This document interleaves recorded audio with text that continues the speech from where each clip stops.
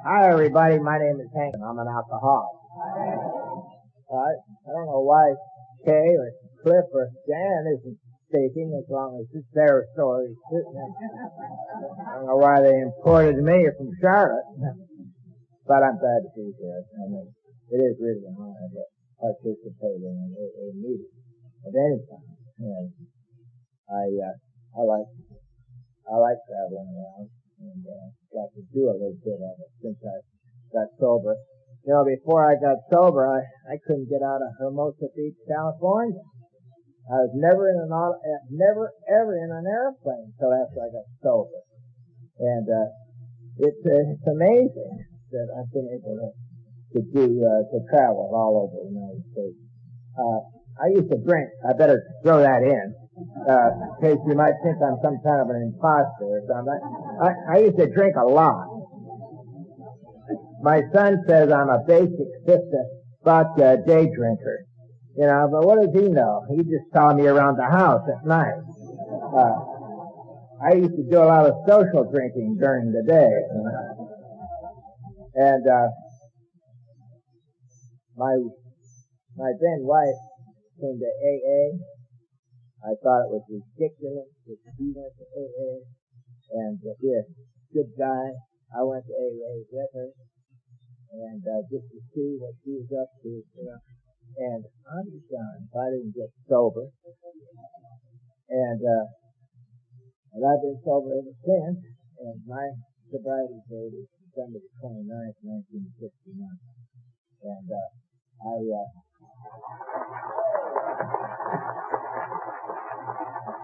I'm just telling you that to impress you, that's all.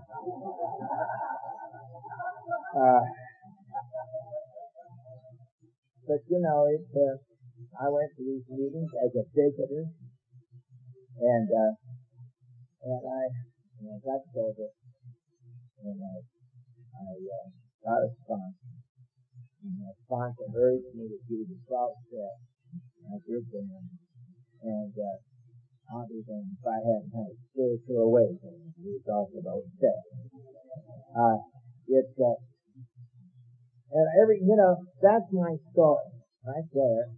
Everything else I'm going to say tonight is just conversation, because that's the program. I started drinking when I was 18 years old.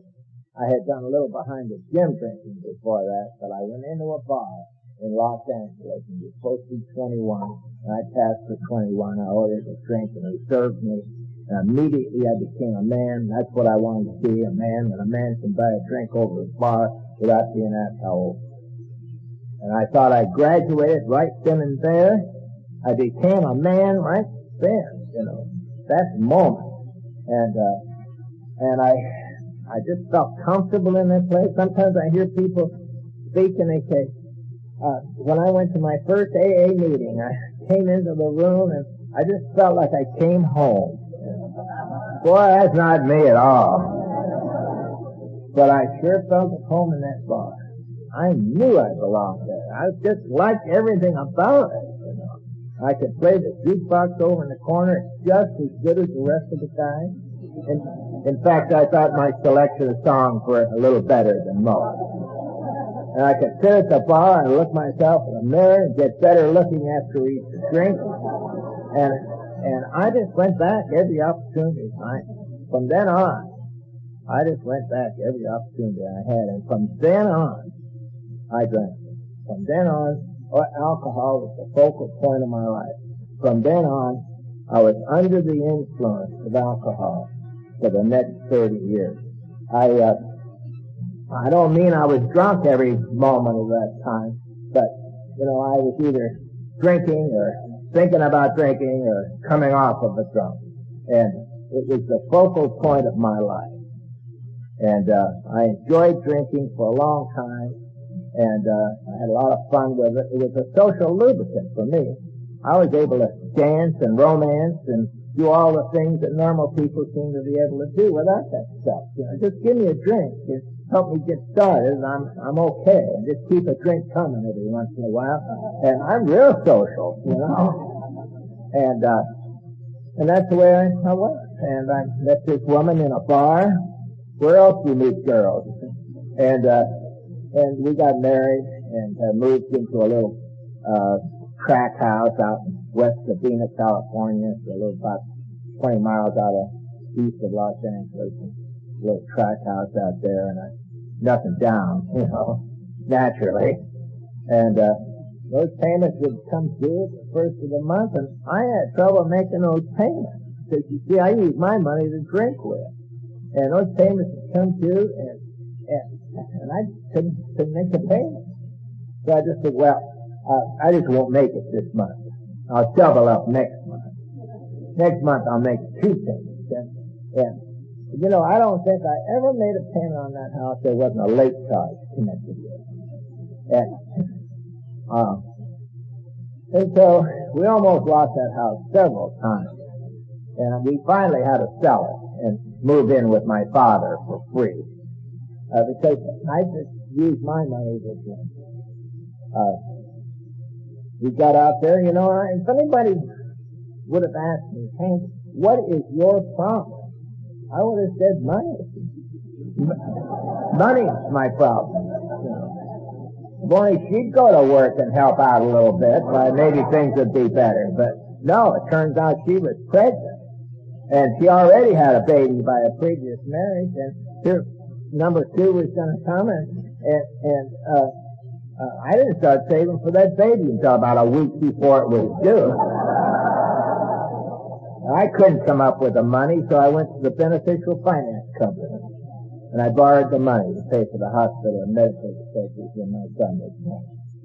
And when he turned 25 years old, and I was sober for a couple of years, I finally got beneficial paid off.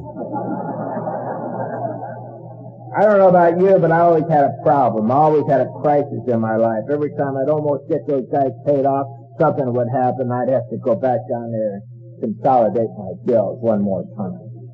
And money is my problem. And sometimes I would go to the Pacific. I'd go back to beneficial, and I'd consolidate all my bills, and then something would happen, a part of that money on the way home. And I'd get there, and I was going to write some checks and pay off all those bills, and it wasn't enough. So I'd go to the Pacific Finance Company and borrow some more. And sometimes I'd have a bank loan going too. Sometimes all 3 at the same time. And at income tax time, back can't do it anymore, but you used to be able to deduct all that interest, off your income tax. And so I used to have what an amount of interest. I couldn't believe the amount of interest I was paying. And, and I would say to myself, what are you buying? You're making all these payments. What are you purchasing? Nothing. I was just making payments, that's all. I finally figured it out after I was sober a couple of years. What I did is I financed about 25 years of my drinking. Every time I took a drink, I paid an extra 15, 20, 25 cents in interest to beneficial finance. I don't have to do that anymore, thank God. And that's where we lived. And she used to kick me out of the house all the time. And it seems like, I don't know. I was trying my best. I'd get home early, and I'd try to get dinner started and everything. She'd come home and find me about halfway in the bag, and for some reason I used to bother her, and she'd kick me out of the house. And it never ever occurred to me to say, wait a minute, you can't kick me out of the house. I own this place. I'm making the payments here. How can you kick me out of my own house? It never occurred to me. I didn't have any self-worth at all, and so I just left. I'd pack my 2 Vaughn shopping bags and split. And I never moved very far from home, just down the street. And I'd work my way back in. I was in and out, back and forth. She divorced me 3 times. And finally, the finally at the end there, the last time, I said, you want a divorce? You got it. You can, I'm tired of playing these games with you. You want to be divorced, right? Let's do it. And, but this is it. And, and I said, you can have the house, you can have the furniture, you can have everything. I said, all I want is my stack of old 7-year records. They're collector items, and I want them. And she was trying to get rid of Sam and me. And so I moved to this little shack in Hermosa Beach, California. And I went, the landlady showed me this little place. It was a garage that they had made some living quarters. And, it was a room about 12 by 15, something like that, just a little place. And I bought a turntable and 10 speakers from a friend of mine. And I had speakers in all 4 corners, behind the drapes, behind the couch, in the bathroom, in the kitchen. I had a speaker, wherever. And a typical day back then. I had just drank my wife away, and my home away, and my kids away. I drank everything away. All I had left was my job, and I was afraid of losing that, because that was my last bit of respectability that I had going. I worked for this big company, and they put my name on one of their business cards, and that's who I was. And if I lost that job, I was nothing. And a typical day back then used to be, I'd wake up with a start at 10 o'clock in the morning. I'm already an hour late for work. Gee, throw my clothes on, get in that car and weave in and out of traffic. I had to get there. See, I should have worked yesterday. I left all those papers all over my desk, and I had papers in my desk drawer. Some of them were months old. They were too old to turn in. If I turned them in, I'd be fired for holding them so long. If I didn't turn them in, I was going to get fired. And I knew today was the day. This is it. I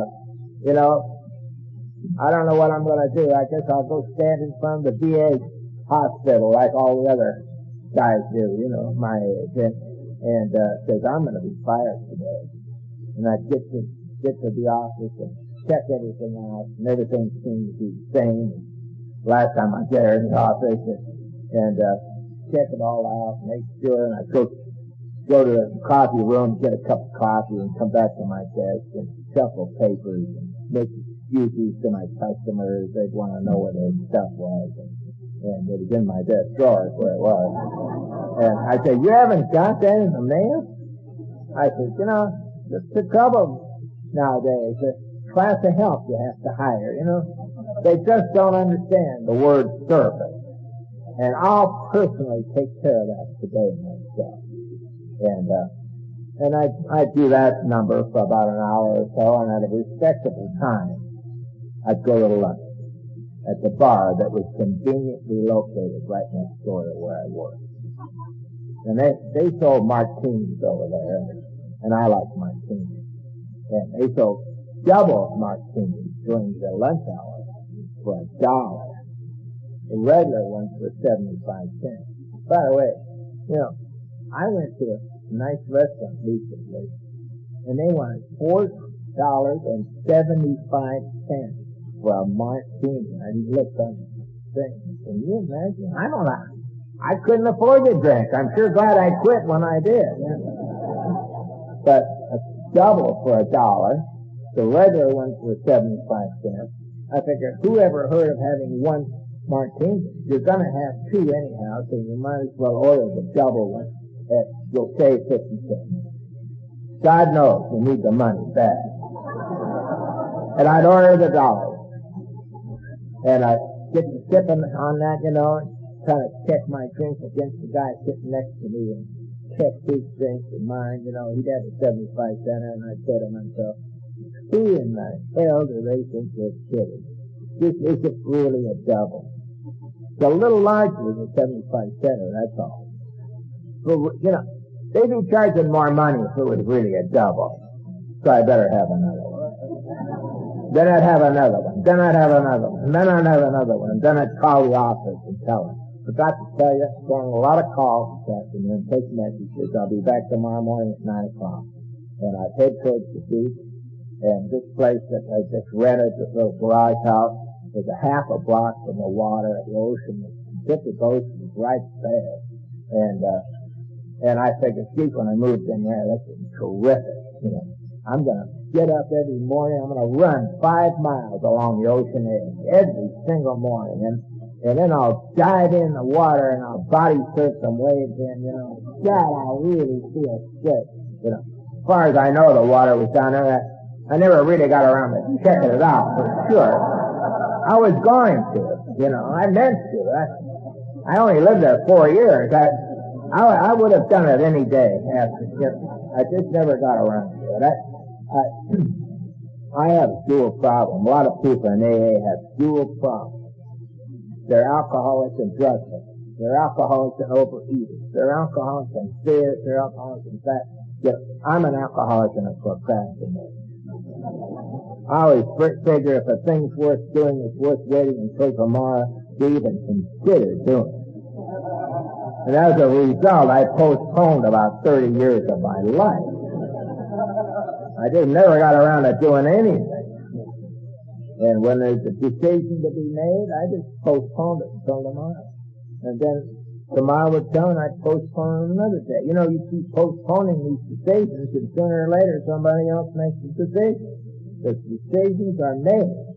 And then I'd gripe about the decision that was made, you know. I would have never done that. I would have never said that again. But I had my chance to make the decision. But I just never said it. And that's where I live. And, but I'd get home.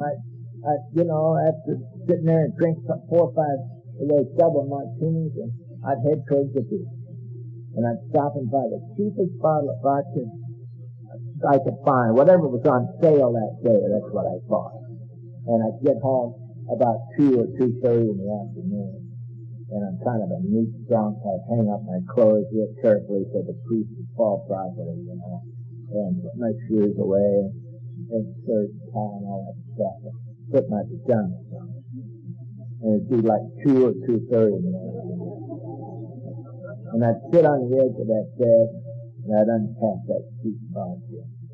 Take a big jolt out of it, you know, several swallows again. And I'd say to myself, well, I've done it again today.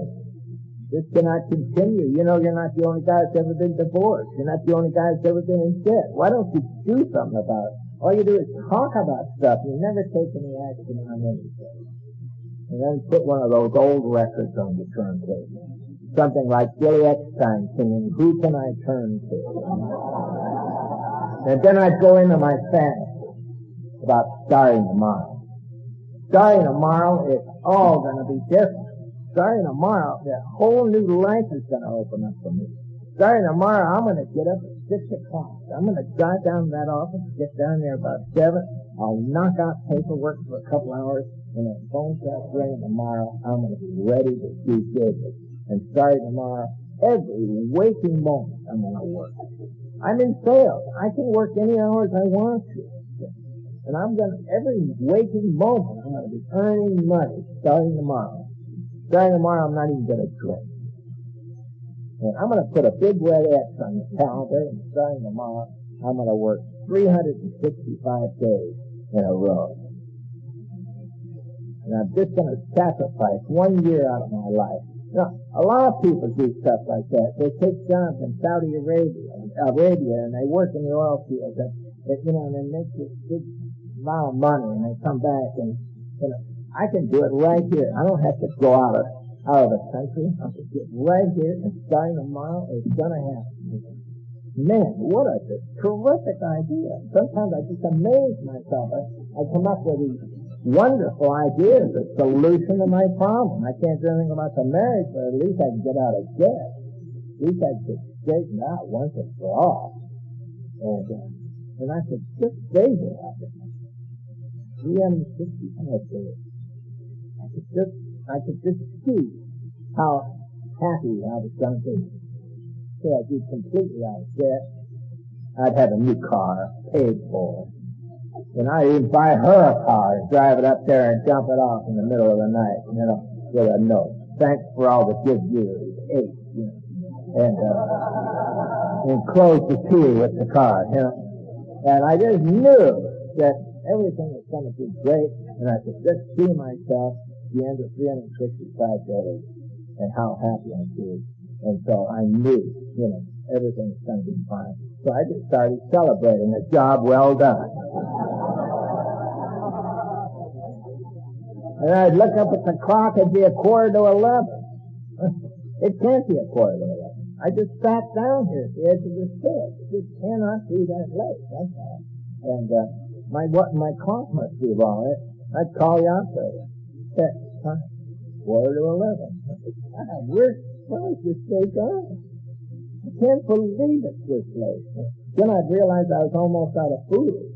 And I'd throw my clothes on over my pajamas, and I'd run 2 blocks to the liquor store. And I had to get down there before 11. Close at 11. And that's when I first started jogging, about that time. I'd get down there, and just as the guy was closing up, bottle of Smirnoff. I always bought the better brands right around where I lived. I didn't want anybody to think I was cheap right there. Then I could stroll back to my shack with peace and contentment and security for the rest of the night. Go back there, play some more records, fantasize. Maybe I'll work 2 years in a row. At the end of 2 years, I'll have so much money, I'll take a whole year off. I'll buy a boat. I'll sail all over the world for a year.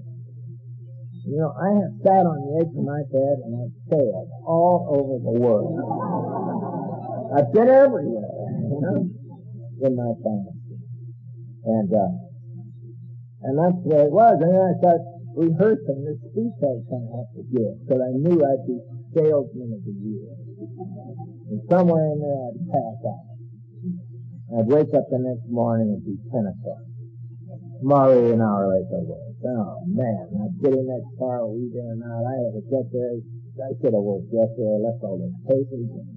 And go get a cup of coffee, come back to my desk, stuff with papers, make excuses, try to look interested, And in that respectable time, I'd go to lunch.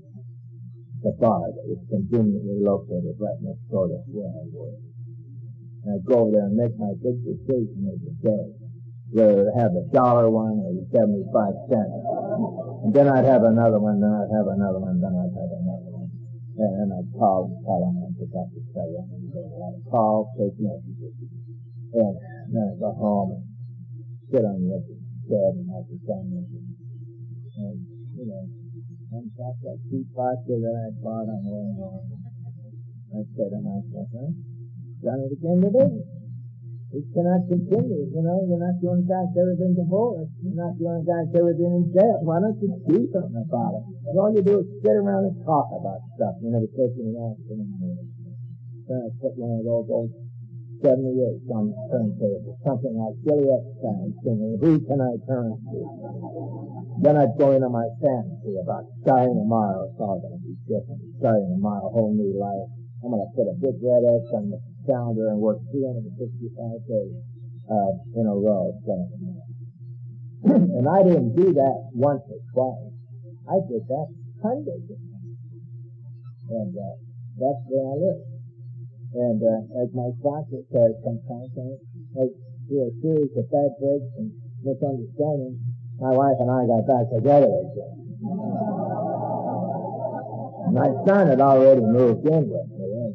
And after he moved in with me, then my typical day was to get home about 2 or 2:30 and put on my pajamas, and here he comes home from school, And it was 2:30 in the afternoon. And I'd ask him, how come you're home?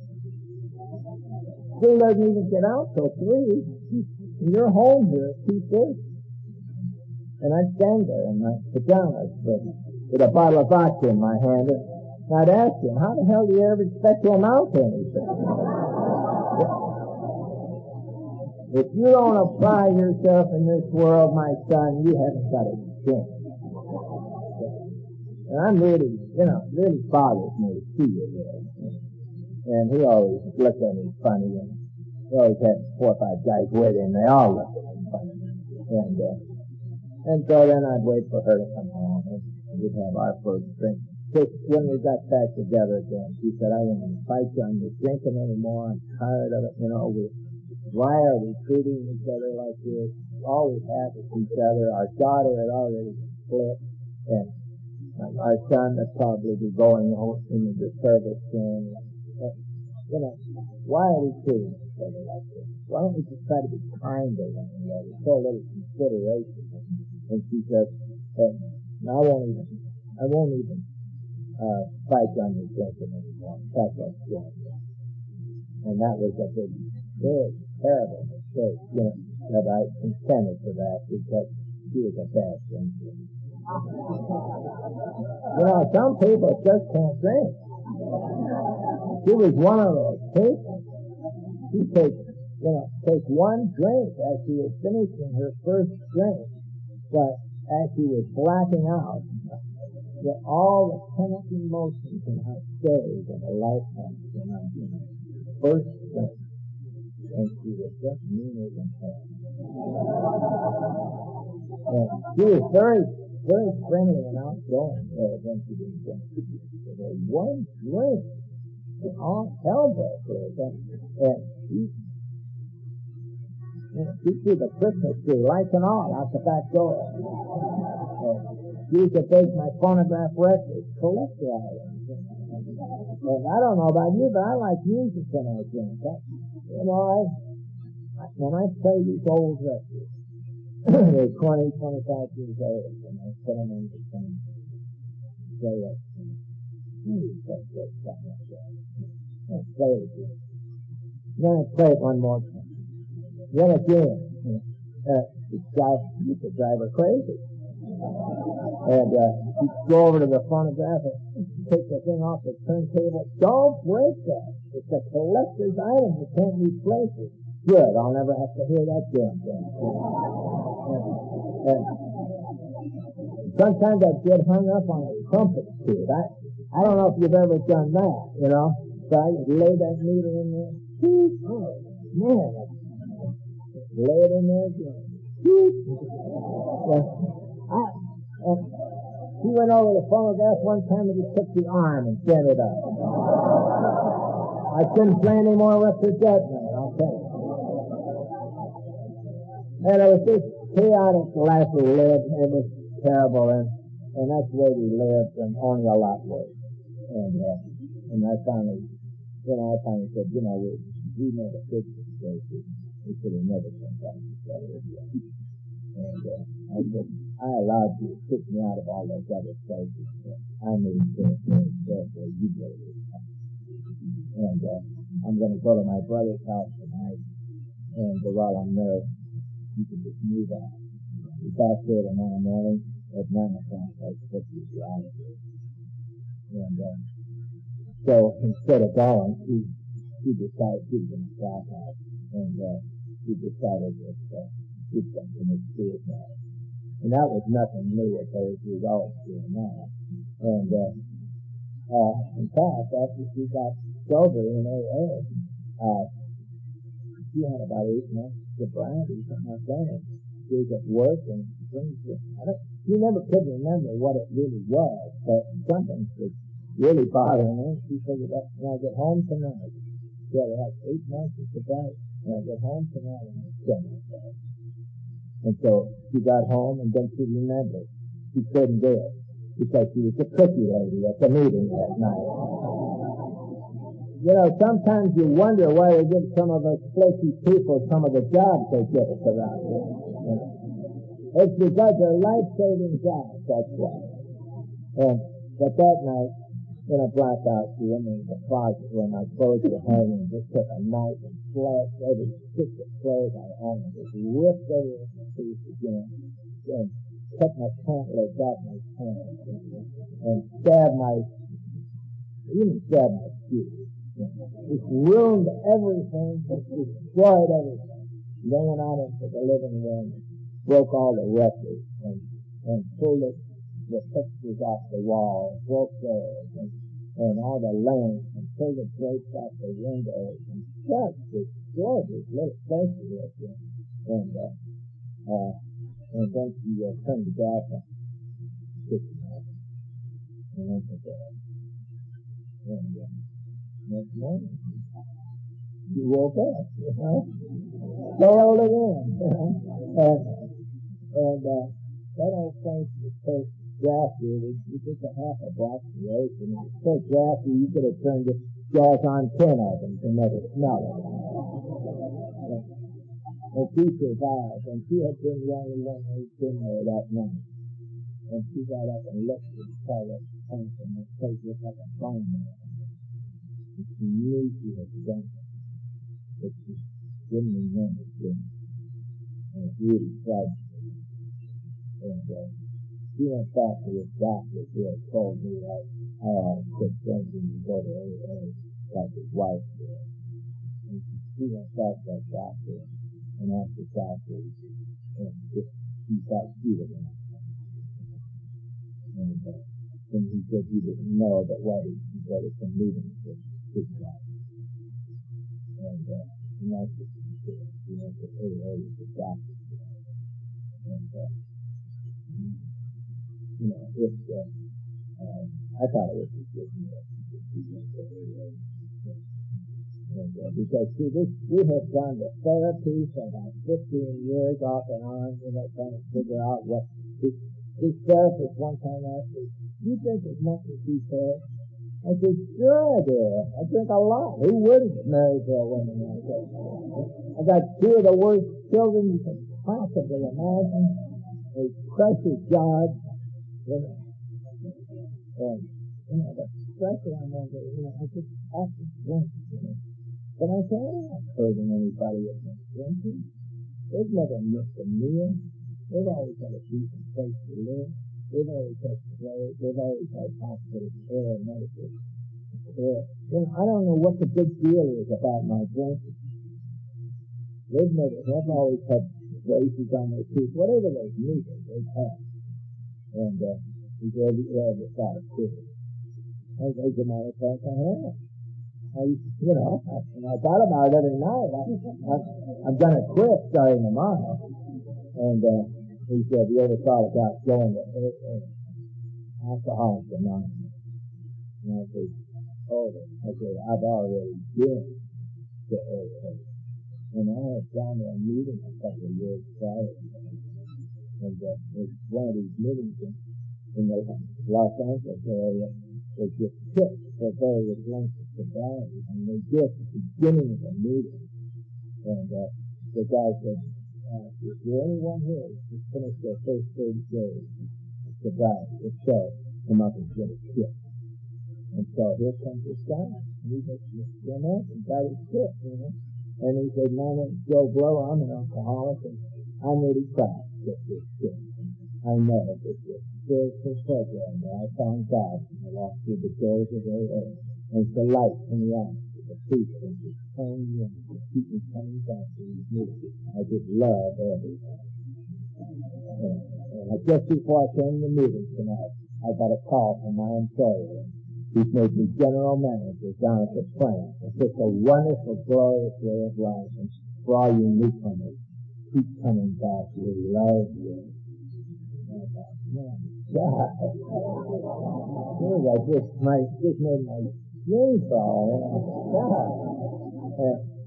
And anybody else?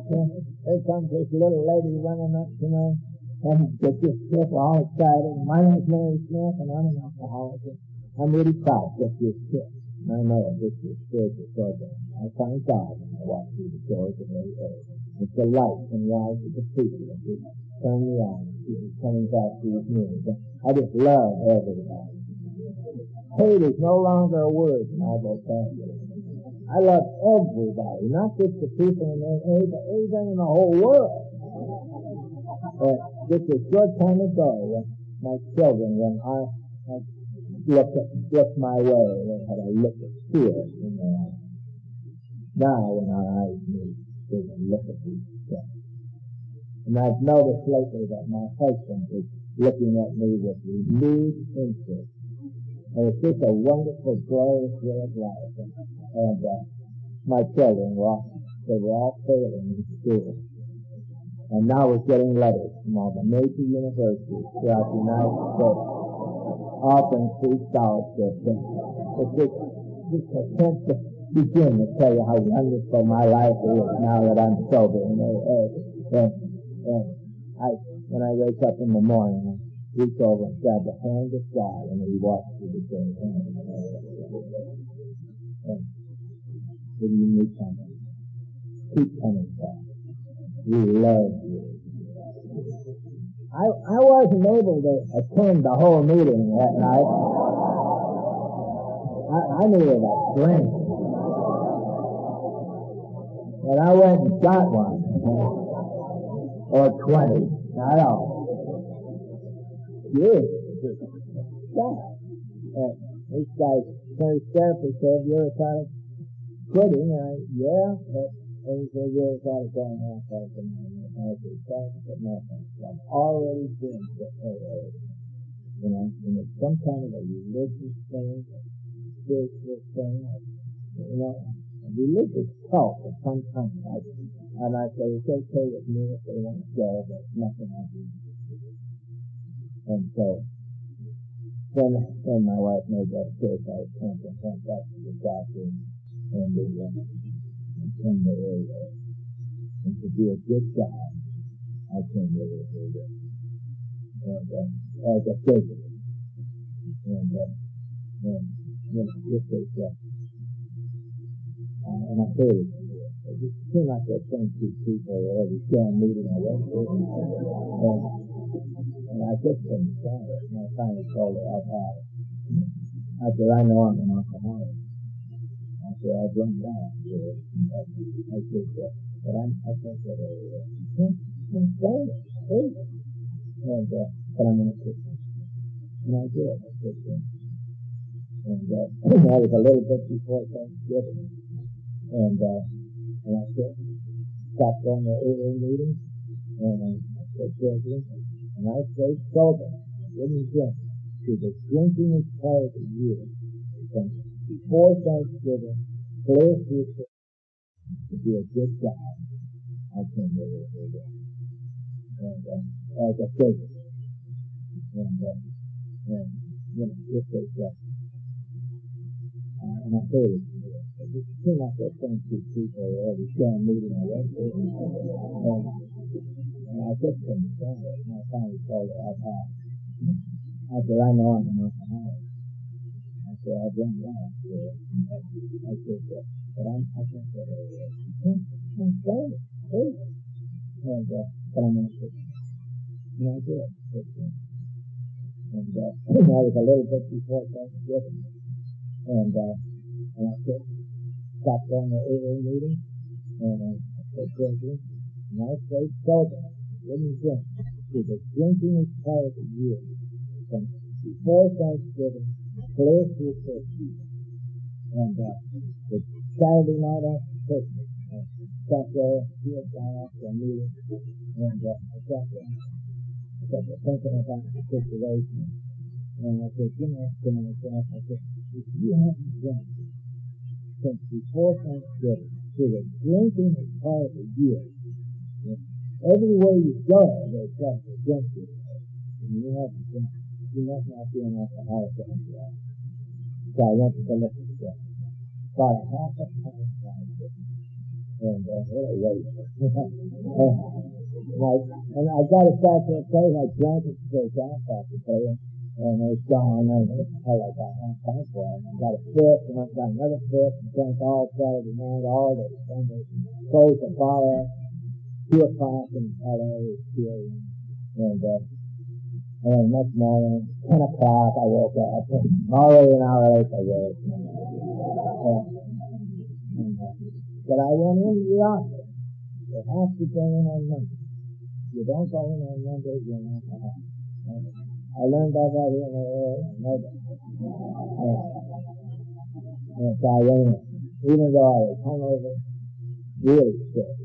And I poured all that alcohol in my system. I had lost after about 40 days. And twice. So I went over to try a little earlier and had a glass of medicine, bloody medicine. It's not a social drink of anything. It's medicine.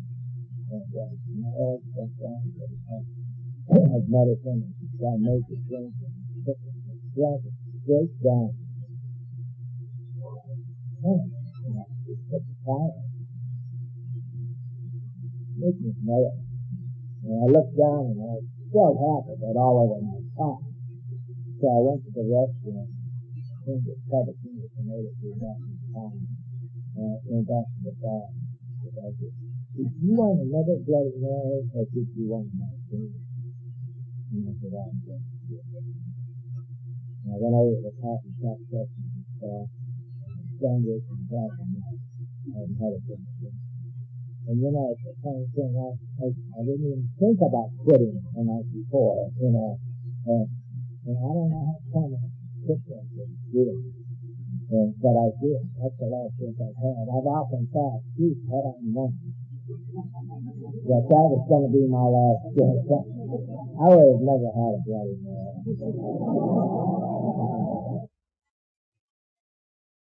I could have said, this is my last drink, so I think I'll have that 50-year-old brandy that's back there. You can pour it in one of those fancy glasses, and I'll swirl it around, and appreciate the aroma of it, and I'll drink it, and I'll smash the glass on the barroom floor, and I'll stomp out of the place, triumphant over alcohol. But I didn't know that it was my last drink, so it was Bloody Mary. And 2 or 3 weeks went by. I was in some kind of an alcoholic fog. I don't remember what happened during those 2 or 3 weeks. I know I went to meetings, but and I kind of came around. And I realized that I had just completed 30 years of drink. And I've got this rotten life. I got 2 of the worst kids possibly imagine. I got a precious job. I owe money to everybody. It's all past due. And now I can't even drink. What am I going to do? What am I going to do with the rest of my life? Absolutely nothing. That's what I'm going to do. There's nothing to do if you don't drink. I know how happy all you people are when you quit, but I'm not at all happy about it. In fact, my life is over. And I'll never be able to have a decent time ever again. I can't go to a nice restaurant ever again. I'm stuck at Stingy for the rest of my life. I can't go anywhere where they serve liquor. If you go to a place that serves liquor, what do they want in there? Would you like a cocktail before dinner? That's the thing. You can't say, well, yeah, I'd like one, but you see I've got this disease. And it's got a two-foldness to it, so now I see the body coupled with an obsession of the man. Now, if I take even one drink, I can't predict my behavior. If it wasn't for that, I'd still have it. I used to think you had to explain all that stuff to people. I used to spend, 90% of my waking hours back then explaining things to people. And making excuses and things. If I was standing on the street corner and somebody walked up, I could explain what I was doing there. I had no self-worth at all. And that's what I work on now as I try to. It's hard to quit things. And I don't know if there's any explainers out there tonight or not, but I'm just trying to quit altogether. And sometimes I go 2 or 3 days without explaining, And I always catch myself saying, sooner or later, about in the middle of the big long explanation, and I realize what I'm doing, so I stop right in mid-explanation. And if there's any explainers out there that are thinking about quitting, I got bad news for you. They never, ever notice the difference when you quit. No one is listening to your explanation. No one's giving them, why you haven't done something you were supposed to do in the first place. And I'm just trying to quit. And I got involved in this group in Los Angeles specifically. And I got pressure put on me to to get it done. I drifted around for about 5 or 6 months, and I didn't have a sponsor, and I went to different meeting every night, and I didn't belong anywhere, and I finally heard this guy speak about his sponsor, and I sponsor this, and sponsor that. I finally asked him who his sponsor was, and told me that, and I said, oh yeah, I've heard it. And so I got it. And he said he was sponsoring because I was sort of the same gift that he went through. He expected, he said, I want you to call me every day for a while. So he said, one night, I want to see you at least twice a week at the meeting fire. And so I want to say, it's specific to this meeting. And there's about 250 people going to that meeting. And I was back there last year, this year, actually, international, before the international went to that church, my old home church, and there's about 1,500 people there. It's more than what's in this room. So that meeting, everyone's in there. And the largest meeting in the world that meets on a regular basis. And so they're formed. So I want to the format of that meeting is 2 10-minute speeches, a coffee break, and then a main speech, an hour and a half. And they took the 10-minute speeches on the way in. And you never know when you're going to get caught. And about the second or third time I went to that meeting, it's like, you're the second 10-minute speaker. I said, wait a minute. I said, I'm new. That's okay. It's, it's not 10 minutes. No, it's not okay. I said, I don't seem to understand. It's not okay. I said, I just had the worst day of my entire life today. I couldn't possibly share anything like that. And he said, just do it.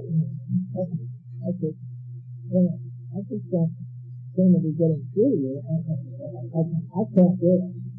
I said, he said, what do you think? And I said, good. I can't. Catch me in about 6 months if you have to do it. He said, you don't pass at this meeting.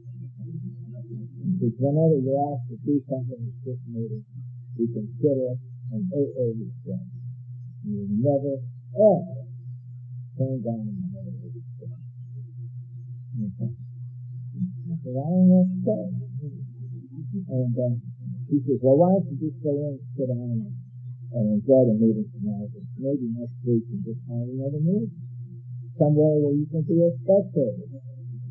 He said, there's all kinds of meetings that you can go to and just sit there and be a spectator.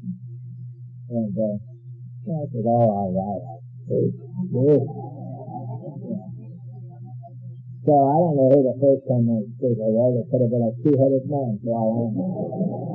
I was so into myself, I just couldn't get out views. And what am I going to say? If you'd have just given me a brief notice or something, I could have went to the big book and studied the big book and maybe written down a few of those great lines in there, and I could have read them to you, and laid them on you. But I didn't have time. I didn't have time to explain it. And I didn't have time to study or anything, and rehearse my speech. And so, I called my name up there, and couldn't think of anything to say, so I just told the truth.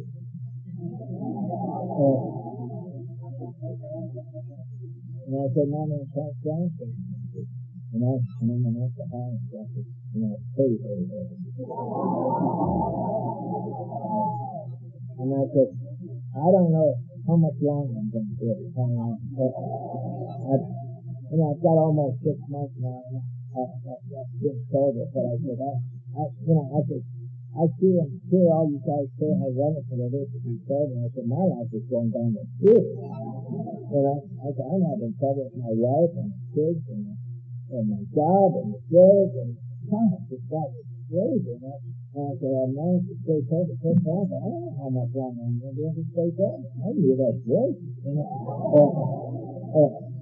And I just went on and on and on like that for about 10 minutes. And I stopped. They all clapped, you know.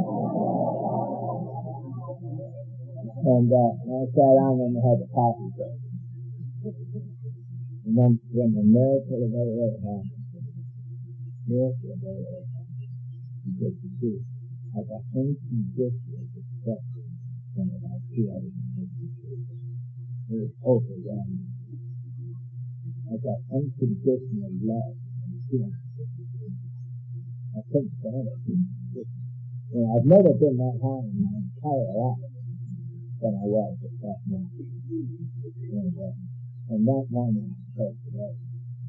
I don't think I've ever seen down another thing. And I've always seen. And I hope there'll be more than 5 people at that meeting that we talked about here. Because this whole AA is full of stuff. And I'm glad that happened. Because I've been active in AA for the last 25 years. I've got 25 years at 10 years. And I've been active. And I made the coffee, and I swept the floors, and mopped the floor, and did everything I was asked to do. And I really started feeling like I was in AA. Not just going away from me, but I was in. And it hadn't all been great, you know, but sometimes life hurts, let's face it. And they want, during AA, they expect you to face all these problems without a drink, you know, or any pills, or any funny cigarettes, or anything. They expect you to just face life without any. And sometimes that can be rough. It used to be a lot rougher than it is now. And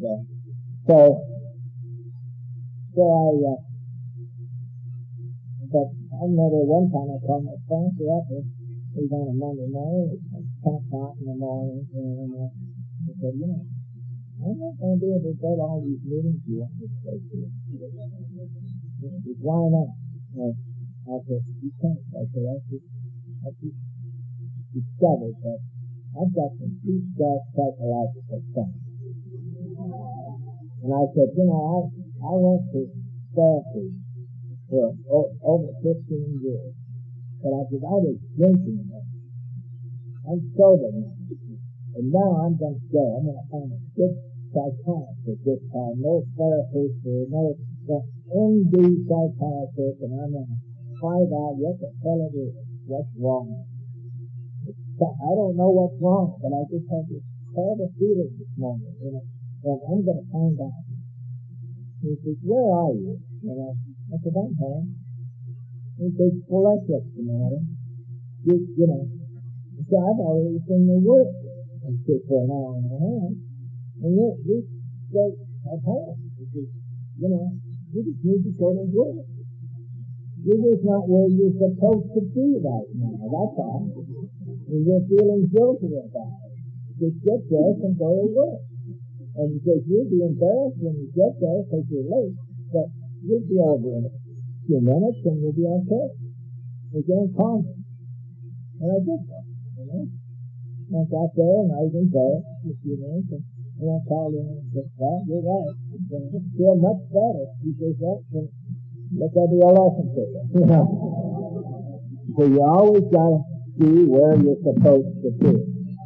And so it turns out I don't have any deep psychological problems. I'm just lazy. Yeah. I don't want to do this stuff. I don't want to do all this stuff. I just don't want to do any of this stuff. You know, I want you to do it. And all I can meetings and you know, when I feel like I'm crazy. And but I want you to do it. I want you to love me and welcome me whenever I come around. But that's what I want. I want to fantasize about how life really should be. And so I don't want to do any of the work. Just do it. And but I was forced to. He didn't want to hear it, you know. He didn't want to debate what the stuff really meant. He just wanted me to do it. And nowadays it seems to be kind of a fad now that everywhere you go, there's somebody interpreting the book for us. You go to these meetings and these guys, and they've got diagrams and everything else, and they're explaining the book to us. And in fact, I went to a book study, book seminar in Orlando, Florida, a couple of years ago, and this woman that was explaining the book, translating the book into whatever what she thought it meant. She said that the book of Alcoholics Anonymous is written in code. It's got some mystical something, it means more than it really says. Well, my sponsor didn't want to hear that crap. He just wanted to take the step. And, I'm not putting down reading the book. I think we should read the book. And more than once, continue to read the book. But to try and turn on the actual interpreting what the book really means, I think it's just kind of like that. God is, as I understand it. Your God might be fine for you, but my God is for me, and God is I understand, and I am God, and it's the same way with the book. I learned from reading that book that I don't want to hear somebody's faith. And so I don't want to hear a book report from the podium. And I just want to hear the guy scared through what happened. And so that's the end of my lecture right there. I don't know how I got on. Sorry about that. But, my wife and I we had a rough time there drinking at the beginning. That was managed to stay up there. And we had about 11 years of sobriety and moved up to the judges north of the Association. And we were going to end up retiring. He came to my office one day. He just came to the doctor and I got lung cancer. I got 90 days to live. What the hell do you plan? And I was angry at her that she had got cancer. And, she can't follow up my plan for the future. And I'm not sorry about it, but that's where I was. And so that night I went to my meeting, because that's another thing I've been trained to do. If it's meeting night, to go to your meeting, because I feel good, still bad, still good. And just go. And just go to your meeting. As a guy comes in from Morehead and then there, that says, the only time you don't go to your regular meeting is when there's a second from yours. I try to let you go to your meeting every single week. You go to your meeting, and so I went to my little meeting that night. And driving over there, I was talking to myself. I was working together. You say you have, you've taken these steps, but you haven't been sincerity about them. You really haven't done a very good job, and I'm accepting it. And nothing was needed. And at the end of the meeting, it was just a regular meeting, nothing special, just a good meeting. But at the end, they were on page 164, it says, asking your money meditation what you consider to the man who is very sick. The answer is this: it's your own house, it's not ours. And it goes on to say, obviously, you can't change something like that. And I heard it. I've heard it. They read it all the time in Southern California. I've heard it hundreds of times, and I've read it a lot. But it had a big impact on me last night. And I said, yeah, now how good is that? Everything in her and I have long been said. I have long since paid off on this bill. I have become dependent. I have become responsible. our life was in order, and we were current in all our activities. And I walked out of that meeting, and I knew I was going to do some help for her. And I was. She lived for 5 years. And then she passed away. It's sad. It's always a bit sad to me. Even though you put prayers for it, it's still a sad. I'm putting a prayer for it. I'm sorry she died. And I'm glad she was a mother of my children. And we had some good years together. We had a turbulent marriage, but we had some good years together. And it's sad that I don't have to know. And it's good to see. It's good to see. I like this thing. It's up to date in my relationship. And sometimes people say, hey, what have you got on your head besides sobriety and your good health? What is it that you do in my head? If you get, I got tired of it. I was so far behind, I could push through anything. I was always 3 months behind. I was always due. I no longer have to live in the past. I no longer have to live in 1969 or 1973, or 1986. Well, I live today. I do today's business today. And I'm current in all my affairs. When she died, it was a pitiful thing. I really felt bad. I don't have it yet to do. Because you see, I don't have to say, if only I would have said this. I wish I would have done that. I should have said, I should have done it. I don't have to do it. So I did it. And so I can close the door on this relationship. Now what am I going to do with my life? Now here I am. I don't know, what am I going to do with the rest of my life? And I've got my friends. People feel sorry for me by now. I've got hundreds of friends in AA, and they'll probably invite me over to dinner, lots of guys, that's pretty nice. And I can milk that for a long time. And or I can choose to live. And that's what I do. I chose to live. And I got people just brought me back into the world to live. And after a respectable time, they tried to fix me up.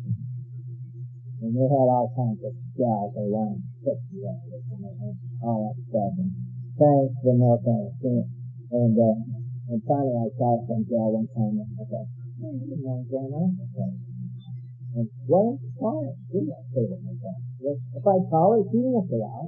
Well, how do you know unless you call? And I'd argue with myself. The only way you're going to find out for sure is if you call. Call, you want to go out? Sure. Oh, now what am I going to do? I don't know anything about relationships. I've been married all my life. All the feelings, all came back to me when I was 17, 18 years old. All those feelings of inadequacy and fear of the opposite sex, and all that, the clumsiness and all that stuff came racing back to me, and I remembered why I drank in the first place. Now I'm not gonna drink this time. I thought I worked through it, I did. And I thought I was sorry now. I went sorry. January of 1986. About 5 years ago, I got some sad and talk at a convention.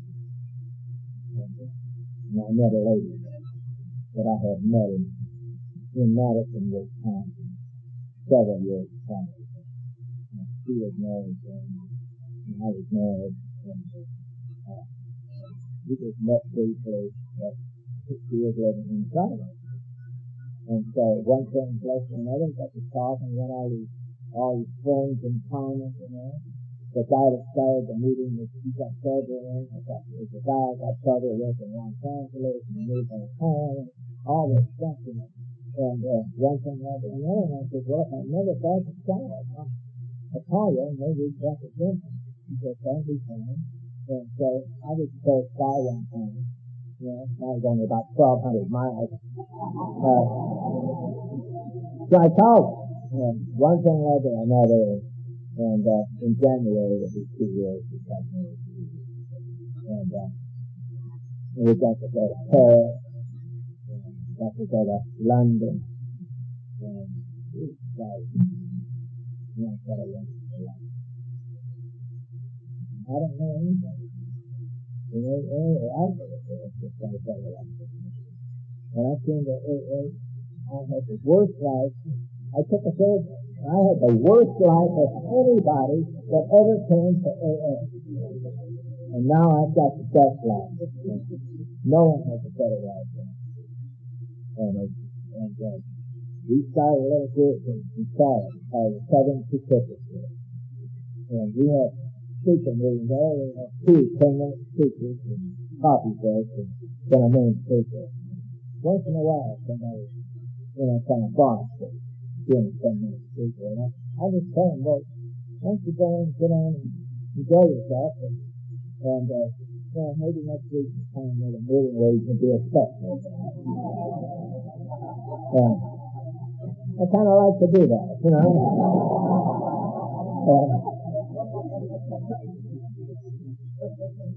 So that's the only thing that I can absolutely tell you. This person turns out to be good. I know that I find God when I walk through the doors. And it's the lights in the eyes of the people that just turn me on and keep me coming back. Thank you very much.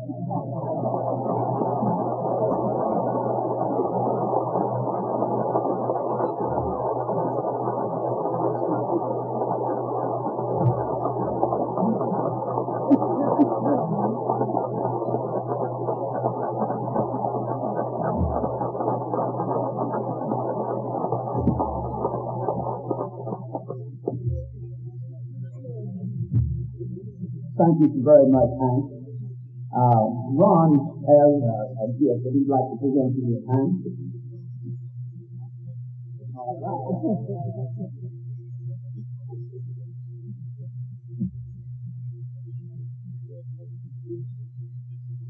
On behalf of the host committee for the convention here in Evansville, everybody here, we just want to say thanks. That's good.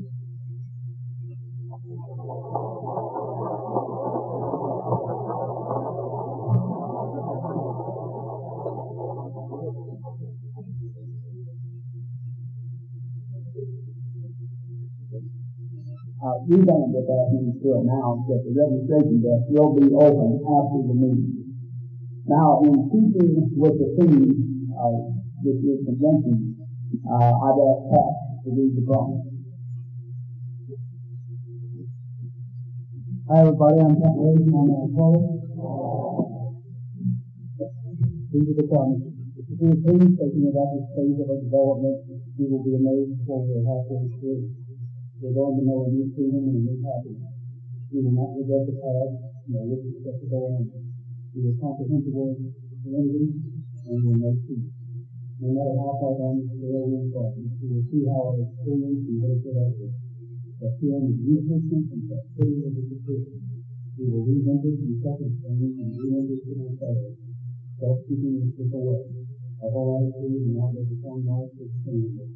Spirit of people and of economic insecurity are needed. We will repeatedly know how to handle situations to keep the battle. We will suddenly realize that God is doing for us that we could not do for ourselves. I leave the promise and promises, we could not. We will really fulfill the moment. Sometimes quickly, sometimes slowly. We will always improvise as we look for it.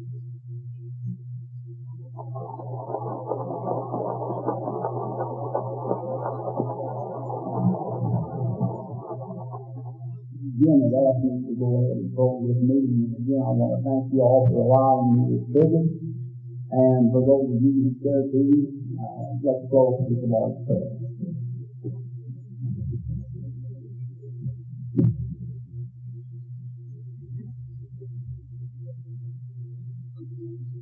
Our Father, who art in heaven, hallowed be thy name.